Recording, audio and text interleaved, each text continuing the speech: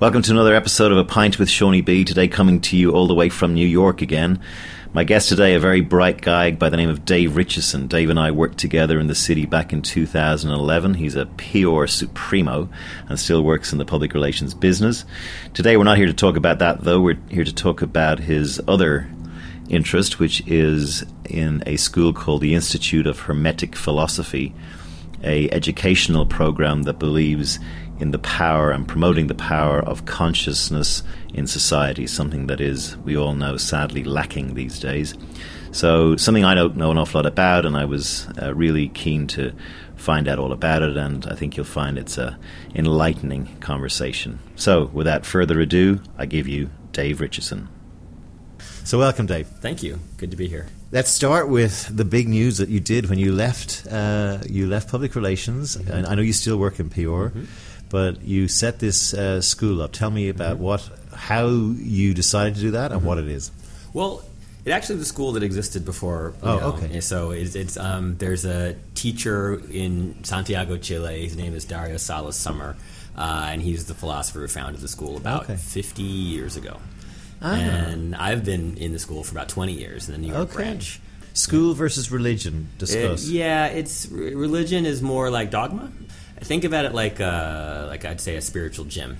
A lot of us, if we talk about consciousness, right? I think we come to this planet and we're conditioned by almost everything around us from the instant we get here. Subconsciously by our parents telling us what to fear and what not to fear. By traumas, dogs, or anything that happens to us as a child. The news, television shows, the whole Disney princess thing, obviously our business, advertising. We're the worst offenders. Exactly. Education. I mean, everything sort of gives us a point of view, and especially before we're 7, before we have any kind of volition, the stuff just gets embedded in us deep in our subconscious. And we really have no way to discern that after a while unless we really take a serious look at ourselves and really question all of our assumptions about life, and unfortunately very few people do that.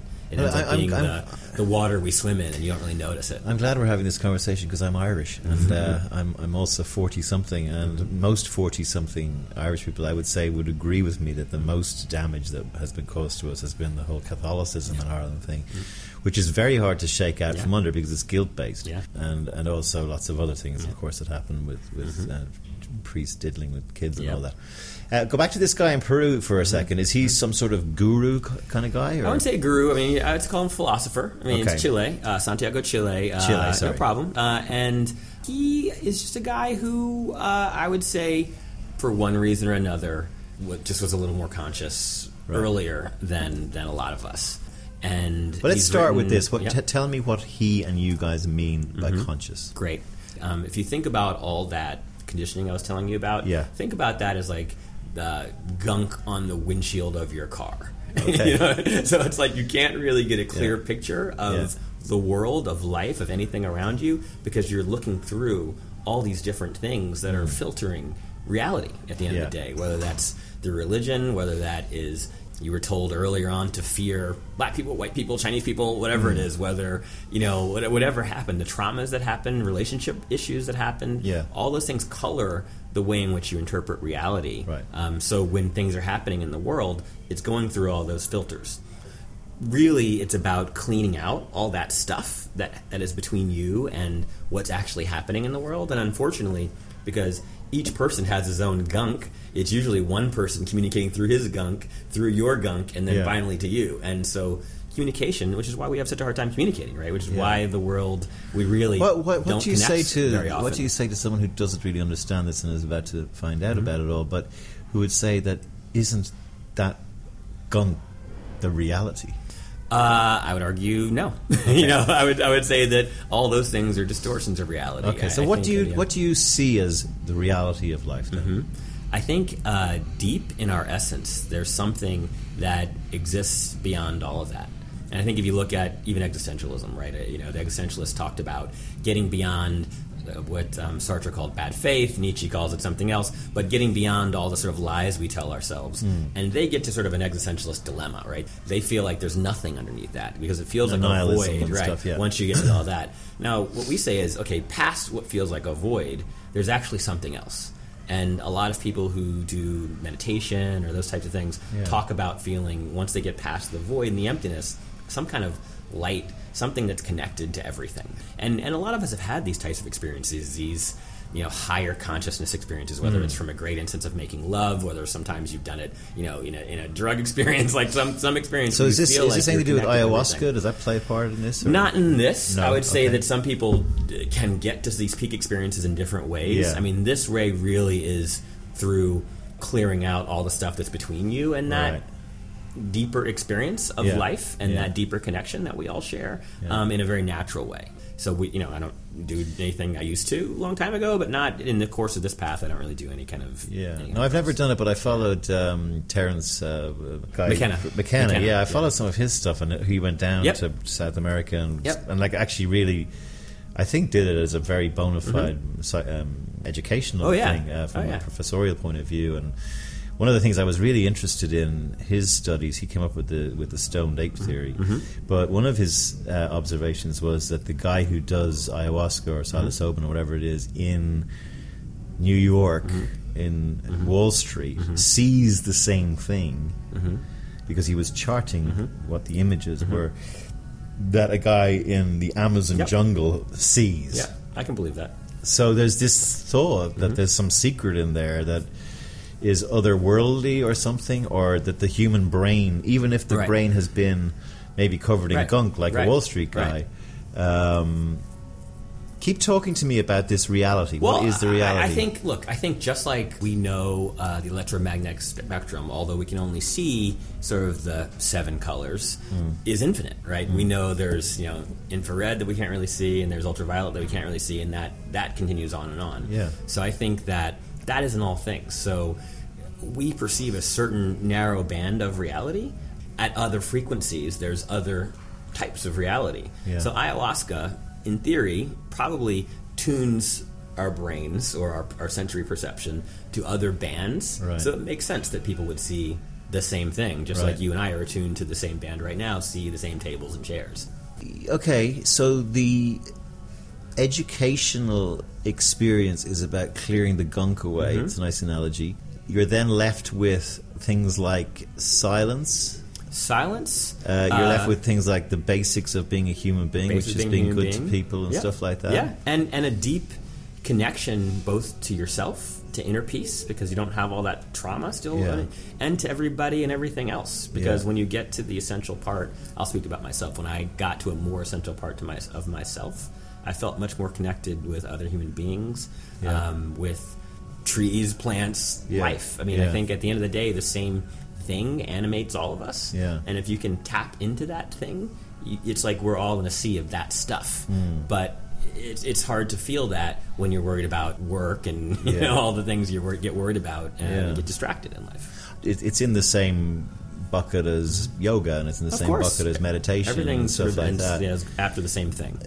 This guy, you said in Chile, was 50 years ago he set it up. Yep. And is he still around? He's still around. Okay, so tell me a little bit about his life. He was brought up in a kind of prosperous family, an educational family in Chile. Yeah. He always felt something was wrong in society, and sort of always felt like people were kind of play acting, and felt like he saw through people in a sense. Yeah. And over time, and he sort of was able to connect with this work, which I think is a universal work. It's been passed down through generations. And what sort of philosophy? You called him a philosopher.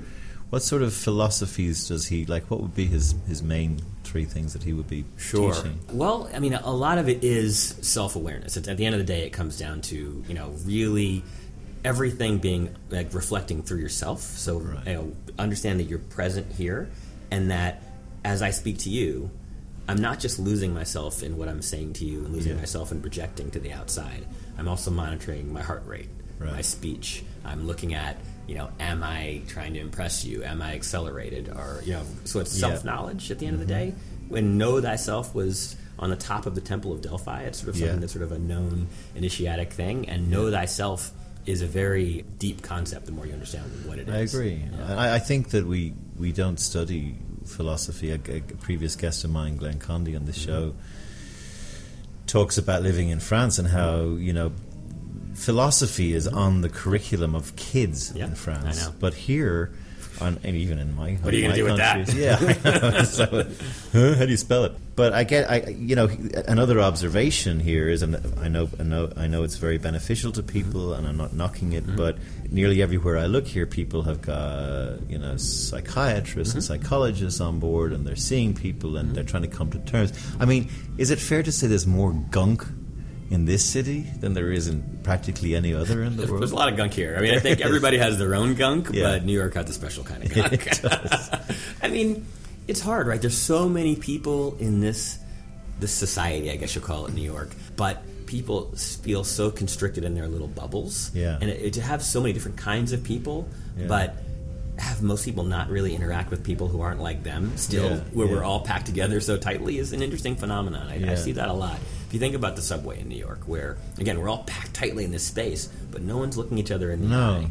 And that's a very interesting kind of symbol for New York. Self-awareness is not a huge jump to selfishness or vanity or stuff like that. So it can be. Define the difference. Yeah, so it's a great difference. So vanity, I start using kind of terms, vanity really sits in the ego and the false self. Right. That's not your essential self. Yeah. That is really puffing yourself up with whether you have a lot of money or a lot of beauty. You're still defining yourself from the outside. You're saying, because I have X, I'm smart, I'm beautiful, I have some attribute, therefore I am better than.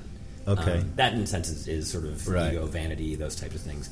But when you get to a deeper sense of self, you realize that those things are really meaningless in a sense. I mean, they're meaningful in a sense that you need them, right? And to get in this sort of three-dimensional society, I have a job, I have to spend money, I got to pay for my apartment.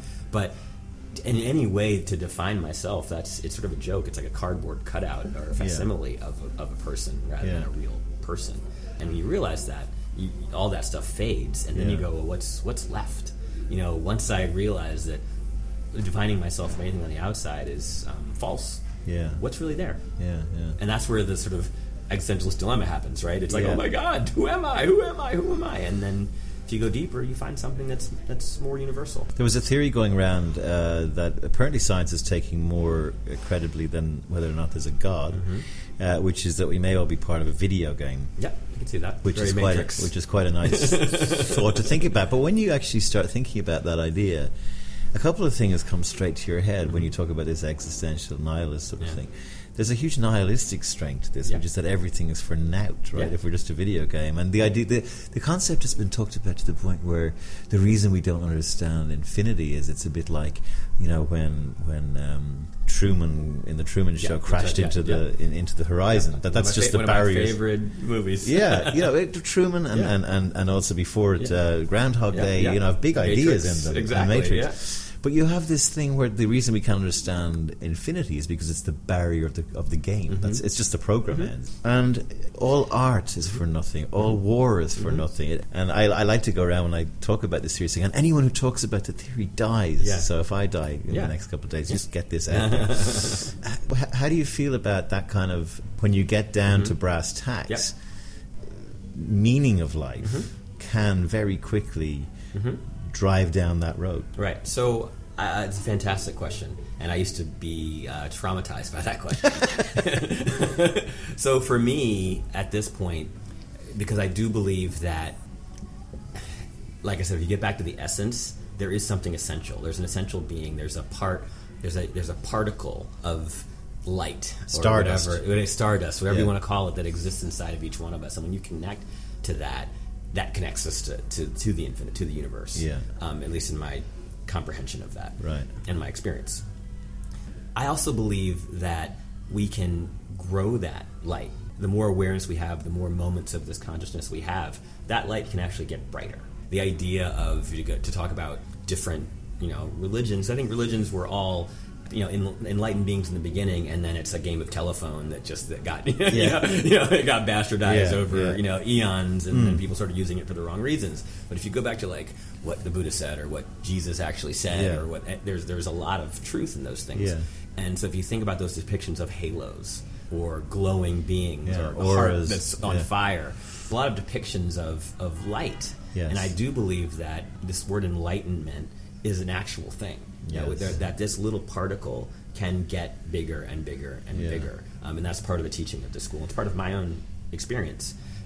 So we're here for that. We're here actually to actually grow that light, because just like if I talk about a spiritual gym, the Institute's sort of like a spiritual gym, just like in a gym, if there weren't weights, you couldn't get any stronger.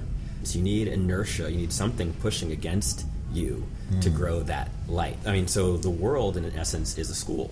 It's a series Learning of tests, exercise, and so it's not all for naught as long as you understand that function. Yeah. That if you actually think this is all real, in the Bill Hicks kind of way, and if you don't understand this is kind of a ride, it's just a ride, or it's kind of a test, then you're running around chasing your tail. But the minute you understand, okay, I'm here for a reason, and I'm here to experience this world and grow my eternal being. And everything that comes at me, whether it's money problems or relationship problems or whatever it is an opportunity for me to grow, an opportunity for me to understand more about myself, how I created this problem, and how can I uncreate it? But I mean, with that very laudable ideology that's full of integrity, we're in sludge right now, and getting sludgier. Yep, absolutely. I get the fact that there are a few people here and there trying to.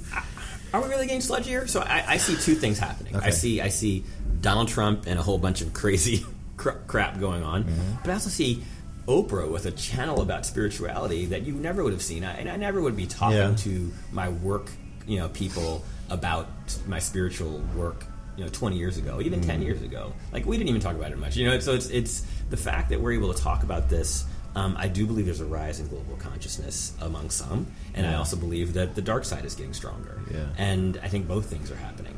The enlightened or the intelligent amongst us do know that there, I think, is, even if there's nothing after life, which was the reason religion was probably set up, there is within us some innate something that we don't know what it is yet. I've always said, do you believe in God? I go, yes, but no. But I think there's something we don't know yet. Right. I think there's something Stephen Hawking doesn't know yet. Absolutely. And until we get that, and maybe God appears, Garabandal, he's meant to appear next year, folks, on March the 17th or something. Maybe something like that happens, and that rocks the whole world. But what was your background, and where did you end up getting to this point? So I grew up suburbs of Baltimore, Maryland. I also, as a child, remember feeling different and feeling not understanding why people were the way they were. I'd watch single mom, my dad was around for the first 7 years, but then left, and watching people go to work, come back, eat dinner, go to work, come back, eat dinner, and feeling like there had to be more to life. This couldn't be all there was. Were you working class or my mom grew up, my mom was a teacher. My dad left and then worked up through the ranks and became an assistant superintendent. So very working class, descendant of slaves, Black American on both sides.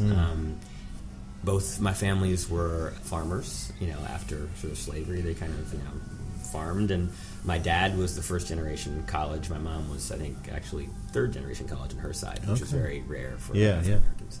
But when I was 13, I did okay on a standardized test and ended up getting a scholarship to Andover boarding school. And then from there I went on to Brown University. And through all that, I just was questioning everything. I just started looking at, what makes us tick. And so I changed my major 4 times at Brown. Wow. Started out with international relations, then economics, then English, and then philosophy. I ended up majoring in philosophy. And really got into existentialism, and there's certain Saturday nights, instead of going out, I would sit there and read Nietzsche and kind of go and trying to figure out why we were the way we were. My first job out of college was on Wall Street, actually, back in Baltimore, but very high-powered job at a mutual fund. I hated it. Was it like Wolf of Wall Street? Well, at that time, it was a mutual fund, so it wasn't quite like that. I did trading, which was much more like Wolf of Wall Street. I had one day when I remember I had a corner office, believe it or not, and I looked over the Baltimore Harbor, and I saw my reflection in these 2 windows. Brilliant. And one was, if I stayed in that life, and I saw myself getting older in this crumpled suit, and wealthy but not happy. And the other one, I just felt like that future wasn't going to be a good future. And then I saw another one where I didn't know what it was, but I saw like that was supposed to be my path, and I needed to get back on my path. So I actually left the job after 6 months, and my mom and my dad, they freaked out because they spent so much money to send me to these schools. I had this ideal job, and I went. You're a letdown. I went back to Brown and started studying theater. And so that was the theater side of life. I didn't go back. I didn't have money to go back to school, but I sat in all these classes. I had teachers who saw that I had fire in my eye and passion, and they let me sit in for 2 years in classes. And I got a mentor who's no longer with us, but who was one of the teachers of the playwriting program and really mentored me. And I produced plays and wrote plays and acted and directed. And, must give you my one. And then I came to New York and started a theater company and did that for 3 years here. I worked at the Public Theater, and that was sort of my passion. And even that was about understanding the masks we're all living. Because theater's all about the mask, right? And in the best drama, in sort of traditional drama, it was about, that's why the symbols are these masks, right? It's unmasking the false to get to the real. Whatever is essential in human beings. And goes right theater back, tends to do that through crisis and catharsis, right? So all that was part of my search. You were brave because you would have been throwing away the big bucks. I did throw away the big bucks. Yeah, that's what I'm saying. And then but like to parents, that's what the hell are you doing? They really yelled at me. And are you an only child? No, I have a sister who's very successful. She's in academia. Is she older than you? 2 years younger. Okay. So she's a MacArthur Genius Grant winner. Okay, great. National Academy of Sciences. You had at least your parents passed on good genes to you. I am thankful to them for education and whatever they do. You were still involved in this sort of higher order thinking at that stage, or was that a catalyst? It was something in me that was driving me to find whatever it was that I was supposed to do with my life. I just knew somehow I couldn't explain it at that time. I just knew there was something I was supposed to be doing with my life, and I had this burning desire to find it. I've sort of found it over time. I know now that I'm doing the thing I'm supposed to be doing with my life, which to me is one of the greatest feelings on the planet. Yeah, to sort of walk in your feet, knowing you're on the right path. And I wandered for a very long time and did lots. How of long things. have you been feeling like that? Like with pure surety for 10 of the years I've been in the school. Okay. But for when I first found the school, so I'll explain how I found the school. I did a bunch of things. I became a Buddhist. I did a bunch of stuff. But I was in a bookstore, and by then I'd at least learned to follow my intuition. And in this bookstore, it was like my hand shot down on this table, and I picked up this book, and I opened it up, and I read the first couple of pages, and my whole body started shaking. Wow. What's the name of the book? The Stellar Man by this guy, Dario Salas Summer. He goes by John Baines. That's his pen name. And I read the first couple of pages, and literally everything inside me started shaking. And I took the book home, and I read it in a day. Wow, I must get it. And I'll share it with you. And then I there was a second book to it. I read that in a day, and there was a number at the back. And I remember calling that number and saying, "Oh my God, I read these books." And the voice on the other end, who's now a mentor of mine, was like, "And you feel like you've heard this before?" And I was like, "Yes! Oh my God!" And I found out about this meeting, and I went there, and I immediately felt like this was what I was supposed to be doing. Yeah. I couldn't explain it. I just knew that somehow I was on the right path in my life. And absolutely, now I quite like. I've read Eckhart Tolle's stuff, Yeah. and Power Now. I thought it was a great book, and I did a bit of that self-help. I guess that's not a really nice name for it. It's sort of the watered down side of it. The thing about Eckhart Tolle is that he sort of woke up one day on a park bench. So he doesn't actually say this is what you do. This is how you do it. He's actually pretty good at explaining the feeling of being more conscious and explaining the pain body and the feeling body and all that stuff. But he doesn't say what do you do, and what are the steps that you take to actually awaken. Whereas this work really does. It's a step-by-step guide to sort of awakening. If you put yourself through it and do the stuff, you're gonna get. Well, I'll definitely have to read that, and I'll try and post it on the blurb for the podcast so that people can find it at the end. I wanted to talk a little bit about. I'm Facebook pals with you, and you do spend a lot of your time tackling the race issue in America as it is now, and I mean I think it's fucking terrible. As an Irish guy here, it's like the guns and the race thing are the two things like smack my head. Most people back home just can't understand it. Tell me a little bit about, because I also think you do it in a very intelligent way, and you do it in a way that's not shrieky. Give me your feeling on how that it was your background affected that. I got sort of sense of that from some of your earlier comments. Sure. Let's start with this. I mean, Black Lives Matter is huge right now, and the idea that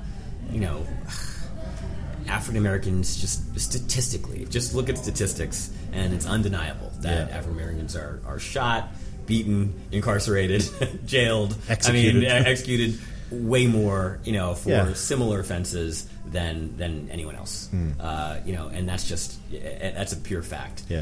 Whether or not people choose to admit that is why we have a debate, which there shouldn't even be a debate. Like, when you say Black Lives Matter, the fact that someone even has anything else to say is crazy to me. But I use it as a segue to say that when I was 11, I went with my grandmother to Dallas, Texas, and where I lived for a bit.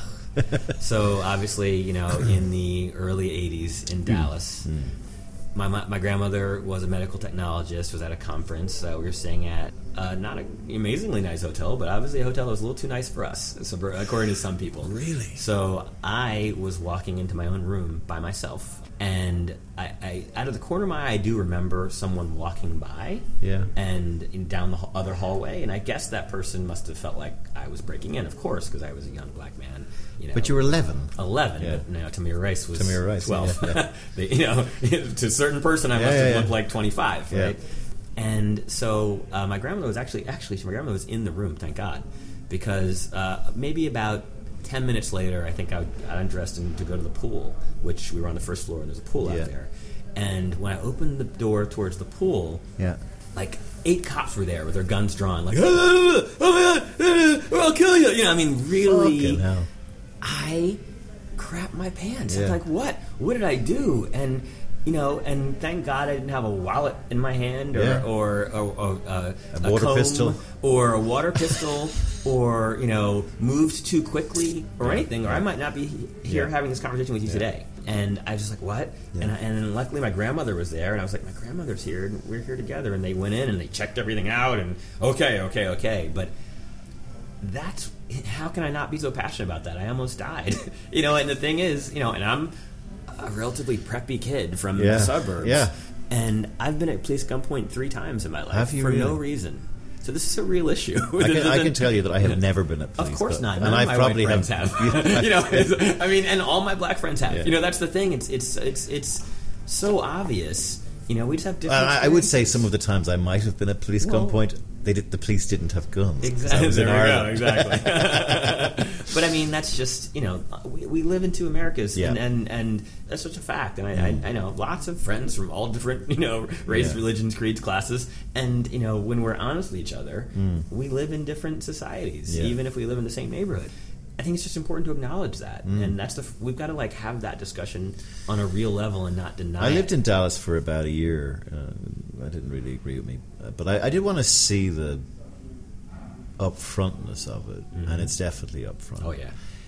But I find it nearly worse because there's a stupidity that goes with it. There's a gun stupidity in Texas. Yeah. Their rationalization for guns is kind of hysterical.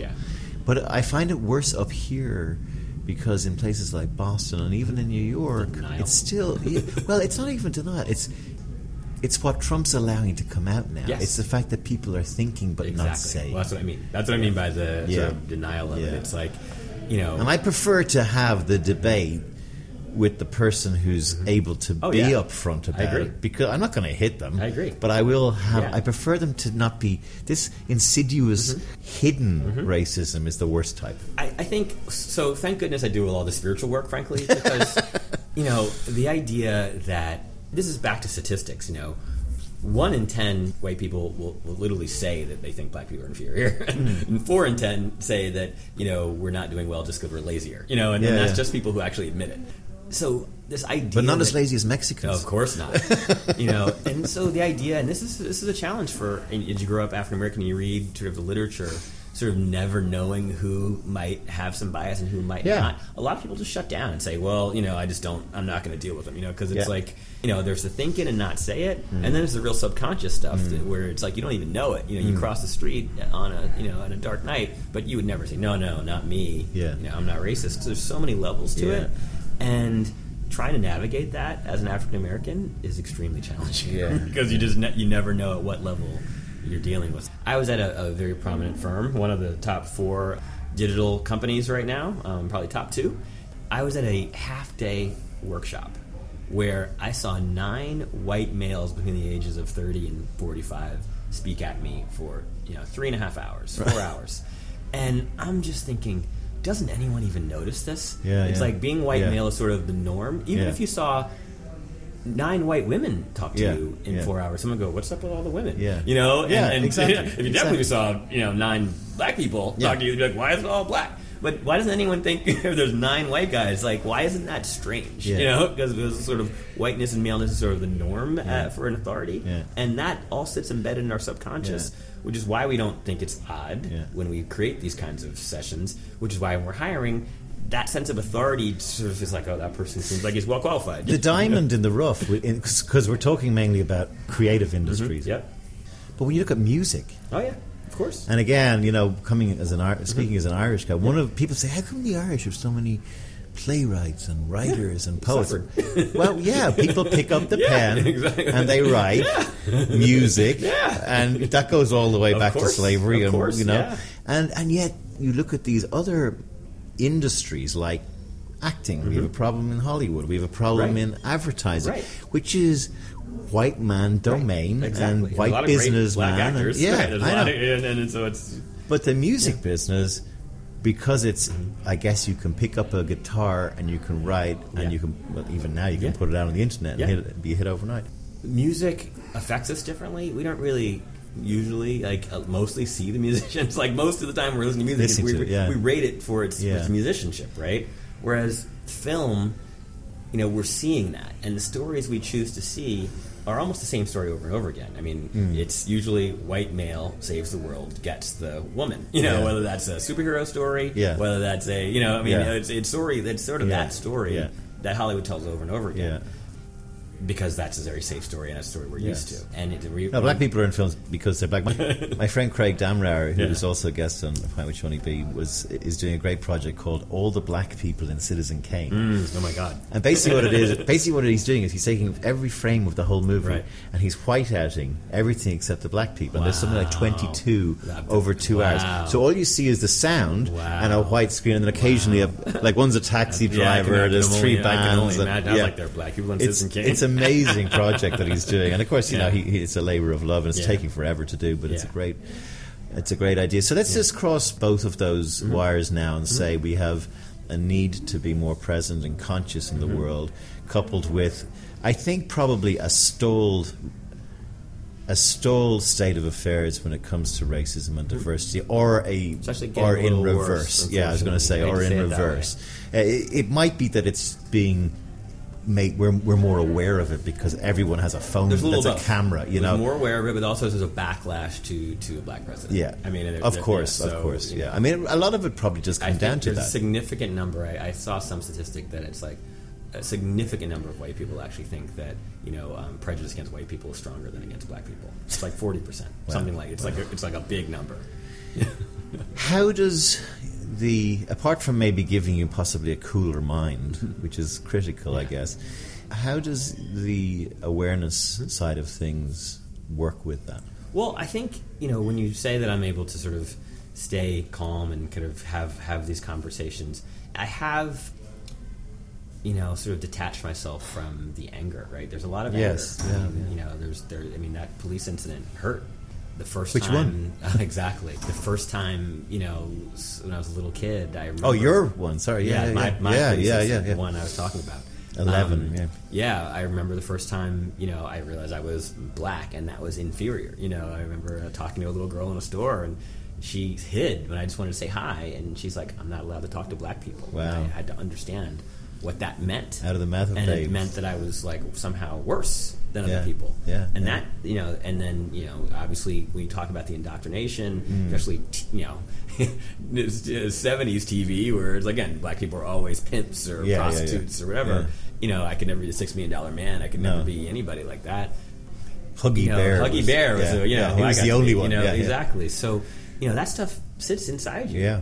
And so a lot of my work actually has been to overcome the inferiority complex that's imposed upon African Americans in the society, because that was deep in my subconscious. Yeah. And a lot of the anger comes out of that, because there's sort of two ways you deal with that inferiority complex. There is anger, like fuck you, I'm not, I'm not less than you. Yeah. Or there's subservience, or you become, sort of up. a field slave, house slave mentality, which Malcolm X talked about a lot. Yeah. Once you can free yourself of that mental slavery, as Bob Marley said, you can be free inside, internally free, and be able just to talk about what it is without all your triggers getting pulled. And so I have a sense of freedom, not just from that, because that's just one aspect of my conditioning, but it's a big aspect of my conditioning. Yeah. So it lets me be more free in life about everything. I can't see the way out of it. How do we get out of this, apart from maybe everyone becoming really deep into spirituality and meditation, which ain't going to happen? Yeah, I mean, I think, obviously generationally things are changing, right? I live a life that my grandparents could never have lived. So things are changing generationally. While things are still challenging, they're changing incredibly slowly. Not to say I'm okay with that, I just have to acknowledge that, right? Yeah. My grandmother, before she passed away, looked at my life and was astonished that I could be... Yeah. In the Mad Men days, I'd have been, running the elevator, no matter how smart I was. It's like so, and I have to acknowledge that. Yeah. And a lot of those guys running the elevator were probably as smart as me, and just didn't have a shot. Not to say I'm super smart. I'm just saying that. I think you are super smart. We've already covered that biography. I'm just saying, appreciate that, and just not lauding myself. That being said, I think racial bias, I call it racial bias rather than saying you're a racist, right, is on a spectrum. Some people have more or less, but almost all of us have it. Harvard has this really interesting implicit bias test called the IAT that almost anyone can take, and what you find is that almost everybody has implicit bias, and almost all of us have it against black people, right? Because we've all been conditioned the same way. So even I saw the same TV that everybody else saw, that black people are pimps and prostitutes and da-da-da. So even I sometimes have to work through my own, stuff against black people. It lives in our subconscious. So even the most well-meaning person in a moment of crisis or something like that, their bias may come out. The person who called the police on me when I was 11 and, was moving to the door may not have been an outright racist, but to that person, because of her conditioning, she saw someone breaking into a room. And that's what she saw. So I think if it was an 11-year-old white boy, she wouldn't have done anything. Of course not. Yeah. So it's. I think it's the implicit bias. That's why I don't use words like "you're a racist" or "you're not a racist," because in a sense we all have racial bias. Some have it more pronounced. Some people it's obviously more conscious and willful. For a lot of us, and I include myself in it, it's unconscious, and I think we all have to. That's the conversation we need to have. Is that we all got created in the same stew of a country that was built on racism. Right? I mean, think about the mental conditioning that had to happen to convince an entire people that they were animals. Yeah. And to convince the people who were treating like animals that they were animals. Yeah, so they were owned. So the owners got the same conditioning than the ownees. So to sit there and have human beings on an auction block and to be trading them like cows, everybody there was brainwashed, and we're all dealing with the effects of that brainwashing that exists in our school books, exists in our, everything I talked about before. That stuff still exists. And that's only 7 generations. It's 6 generations racism, and it's from slavery, and it's only, my mother. Oh no, it's still going. It's one generation from Jim Crow. My mother wasn't allowed to change clothes in a department store to try on stuff because she was black. And that's my mom. What is the way out of it? What is the solution? I wouldn't be on Facebook having these conversations if I didn't think conversations led somewhere. Yeah. I have great friends, I guess, that of all races. This conversation's a fantastic conversation. I think we get there by having that conversation. I hope we can have a national conversation. But I think it takes those of us who can have that conversation in a moderate way, in a way, and keep it without all the inflammatory dialogue on both sides. Yeah. I think that's super important. And I do believe that conscious awareness, and the more we have of that, the more people do introspect and think about themselves. I think things are going to get better. What would be your one thing that you would want to leave somebody, say that 11-year-old boy? What would you want to say to him now from this part of your life, looking back? Follow your gut. A lot of people say that. Anyway, there's no doubt that one of the biggest gunks on the windshield of life, as you said at the start of this podcast, is racism, and I hope we can clean that one off first. Dave Richeson, it was great. Thank you so much for coming on A Pint with Seaniebee, and keep the fight going, brother, and I'll support you as much as I can, and also going to look into this little book of yours. Absolutely. Thanks, man. It was fantastic.